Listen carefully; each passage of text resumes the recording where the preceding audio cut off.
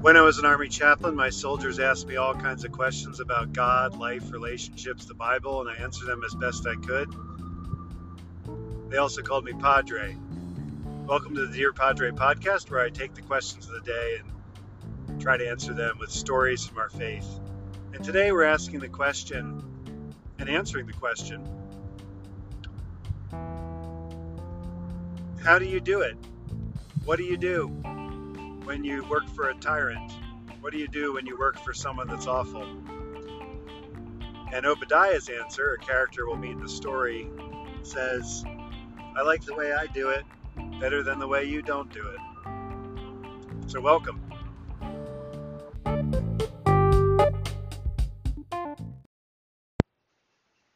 We have here this build up to the showdown, the great Mount Carmel showdown that is alluded to at the end of this reading, that Elijah will face off with hundreds of prophets of Baal and hundreds of prophets of Asherah, all who feast every day at the queen's table, Queen Jezebel.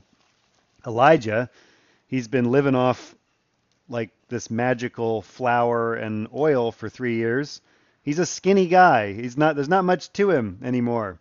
He's like the wisp of a man who's going to face down all these prophets who are well fed. Even the prophets of God are eating bread and water. So just from the food angle of this passage, you can see who's really winning at this point in the story. It does seem like the wicked prosper, and the psalmist says that many times and laments that. And you can see it in this story as well. Elijah meets this guy Obadiah. Obadiah is not a prophet. He is a guy that works in the palace for King Ahab, evil King Ahab. Obadiah works for him. He is some kind of steward or administrator, probably from a noble family, a privileged person in the kingdom, and yet somebody who works for the king. He's trusted by the king. The king trusts him. And every day, Obadiah sneaks out, or maybe sends somebody to sneak out of the palace with food, bread for 100 people. He's got 2 caves. He's got 50 prophets of God, hidden in each cave. 50 in each cave. I love that. I've got 100 prophets, he says. 50 in each cave. Now, I would not want to be in that cave with 50 prophets. I don't know. Of all the places you could live, that's not a good one. And it's probably not great for the 50 prophets either. But, I hope they worked out the latrine situation, in the cave, and all the other sleeping arrangements and other things that you have to do when you live in a cave and you hide in a cave. And yet they did it because Jezebel was trying to kill them. Ahab was trying to kill them. All the prophets of God had a price on their heads. And here Obadiah, this righteous man, is sneaking around doing good. He has, to that question of what do you do when a tyrant is in power? What do you do when a wicked king is in power and you share in some of that power?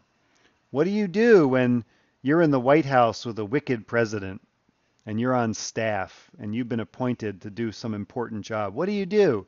Do you quit in protest and say, I cannot work for this? This is a compromise of my beliefs? Do you stay and pretend that you're loyal, but meanwhile sneak around like Obadiah did, doing good? Do you stay and oppose, so much so that you get kicked out and they kick you out? Or do you stay and fight and they kill you? Or do you leave and fight? These are all options people have had with tyrants throughout the centuries and millennia. Obadiah has chosen to stay, to pretend like everything's okay, everything's normal, everything's fine. I'm just doing my little job for you, Ahab. He goes whistling by the king's throne room. Oh, Obadiah, can you hunt down some more prophets of God for me? I need to kill a few more. Sure thing, boss. Heading out the door, he finds one, puts him in the cave with the other 49. This is what Obadiah is doing. He's sneaking around doing good. This is an option when a tyrant is in power. We can't really judge Obadiah too harshly. He is a Nazi hiding Jews. I mean, he's literally hiding his fellow Jews. But we would maybe compare him to someone in the Third Reich who tries to do his best to save lives. Hard to judge people in times like this. Obadiah does fear for his life because when Elijah comes to him and says, "Hey, I want you to give a message to the king. You have the king's ear." He's a trusted official. He's in the inner circle of Ahab's court. "Hey, when you see the king, tell him I'm coming to see him," Elijah says. And Obadiah freaks out. He's like, if I go tell the king that I talked to you, he's going to kill me. Now this is a guy who every day figures out a way how to feed 100 prophets that are hidden in 2 caves. He is risking his life. If the king finds out he's got 100 prophets hidden in caves, he's going to be dead. He knows this every single day of his life, and yet he's still afraid of dying. People are complicated, They're not always real linear, simplistic. And we're all like that. We all are doing our best usually in situations that are overwhelming. To look at Obadiah and say, well, I wouldn't have done that, or we don't know what we would do. We hope we would do what is faithful to God. We hope that we would save lives. We hope that we would do our best even at great risk to ourselves. And so Elijah shows up in the court of Ahab. He walks right in there.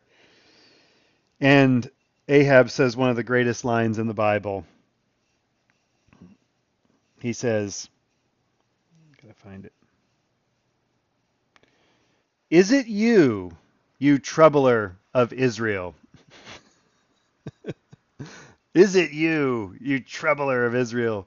You Israel troubler, you problem causer in my kingdom. Yeah, Elijah's causing problems. He's causing good problems. Good trouble, if you borrow a line from John Lewis. He's causing problems. He is upsetting the balance of power that Ahab has carefully crafted. He has brought in this queen, Jezebel, who is probably a nice enough person at some point, but she has taken it as her agenda to wipe out the religion of Yahweh, to wipe out the religion of the Jewish people. And that is her job, is to stamp that faith out, the faith of the Bible, the faith of the one true God, the God of Abraham, Isaac, and Jacob. She has decided she will destroy this faith, our faith. And because of that, Ahab blames blames Elijah for troubling Israel, when in fact he is the one who has troubled Israel. He is the one that has forsaken the covenant. He is the one who is killing the innocent prophets. He is the one that is doing the very thing God asked him not to do when he became king. Is it you, O troubler of Israel? You can judge your character by who hates you sometimes. Not always, but sometimes. If the wicked hate you, that's probably a good thing. You're probably on the right side of things. If the wicked love you and think you're great, maybe it's time to wonder and say, am I being honest enough? Am I really holding to what I believe God has called me to believe? And so the showdown is set up. The hundreds of prophets of Baal, the 400 prophets of Asherah, who are going to meet Elijah on Mount Carmel. The coolest thing about Mount Carmel is it's shaped like a caramel. It's a really straight up, really steep mountain, and it's flat on the top. It looks like a caramel. And that's where they're going to meet. This is going to be the showdown. Which God will triumph? Which faith will triumph? These are tough times. And yet the faithfulness of Obadiah is not lost. The chronicler of Scripture, the writer of this, says Obadiah did something here that nobody else did. Obadiah was one of those people who knew he couldn't stop the king. He wasn't a prophet. He wasn't hearing words from God. All he knew was that it's wrong to kill prophets. It's wrong to kill the prophets of God. And he knew that was wrong. And he tried to do his best to stop it from happening. And that is often what we're doing in life. We're not prophets all the time. We don't always know what God wants us to do. Most days, we only know what we're supposed to do today. And we know what's right and wrong, generally speaking. And we try to do that stuff. And that's all Obadiah is doing. And he is playing on that one violin string that's left. He's got one string left. He's playing on that string.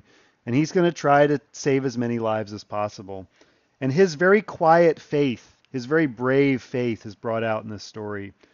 He's the hero of the story, even greater than Elijah in many ways, because he's taking the biggest risk to his own life. Elijah's already said he wants to die a couple times. He's already despaired. He's already like given up hope in many ways of really being a success or some great person. But Obadiah has not given up. He's quietly working towards saving lives, and that's always the right thing to do.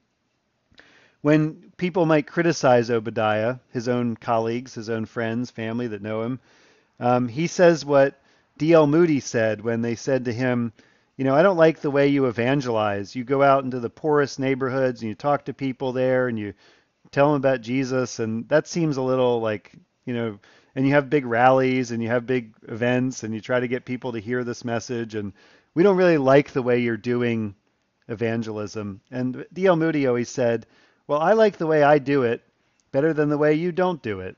And Obadiah is kind of like that too.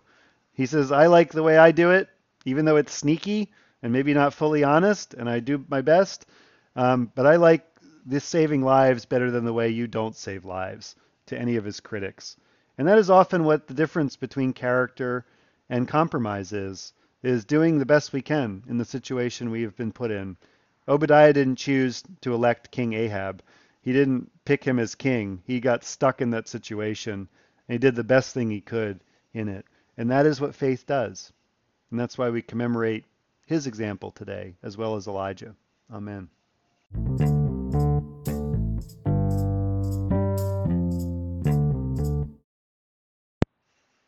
I believe in God, the Father Almighty, creator of heaven and earth. I believe in Jesus Christ, his only Son, our Lord. He was conceived by the power of the Holy Spirit and born of the Virgin Mary. He suffered under Pontius Pilate, was crucified, dead, died, and was buried. He descended to the dead. On the third day he rose again. He ascended into heaven and is seated at the right hand of the Father. He will come again to judge the living and the dead. I believe in the Holy Spirit, the Holy Catholic Church, the communion of saints, the forgiveness of sins, the resurrection of the body, and the life everlasting. Amen. The Lord be with you, and also with you. Let us pray. Our Father, who art in heaven, hallowed be thy name. Thy kingdom come, thy will be done, on earth as it is in heaven. Give us this day our daily bread, and forgive us our trespasses, as we forgive those who trespass against us. And lead us not into temptation, but deliver us from evil. For thine is the kingdom, and the power, and the glory, forever and ever. Amen.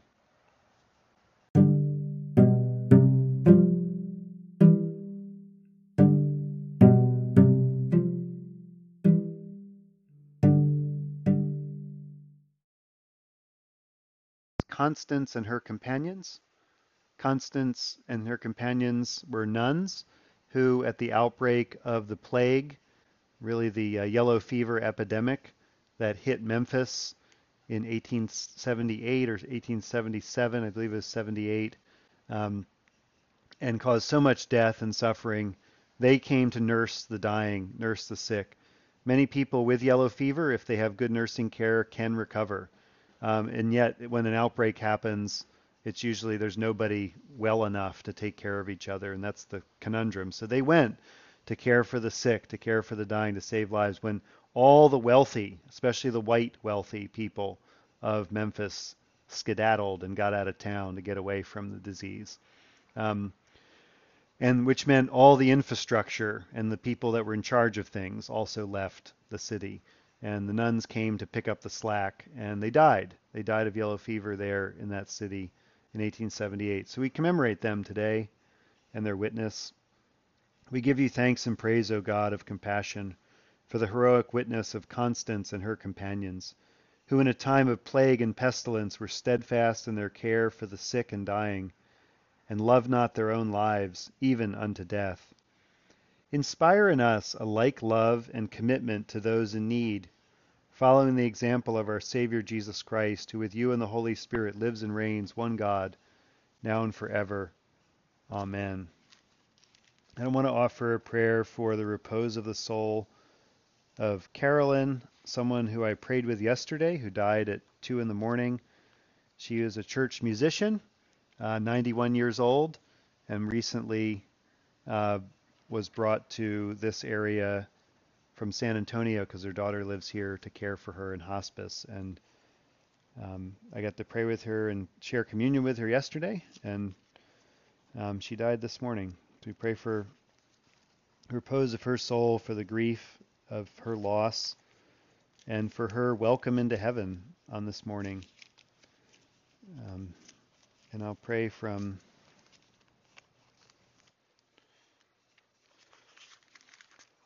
at the time of death on page 464.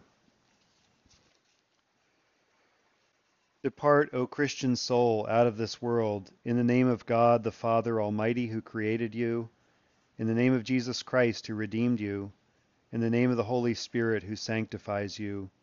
May your rest be this day in peace, and your dwelling place in the paradise of God. Into your hands, O merciful Savior, we commend your servant Carolyn. Acknowledge, we humbly beseech you, a sheep of your own fold, a lamb of your own flock, a sinner of your own redeeming. Receive her into the arms of your mercy, into the blessed rest of everlasting peace, and to the glorious company of the saints in light. Amen. May her souls and the souls of all the departed through the mercy of God rest in peace. Amen.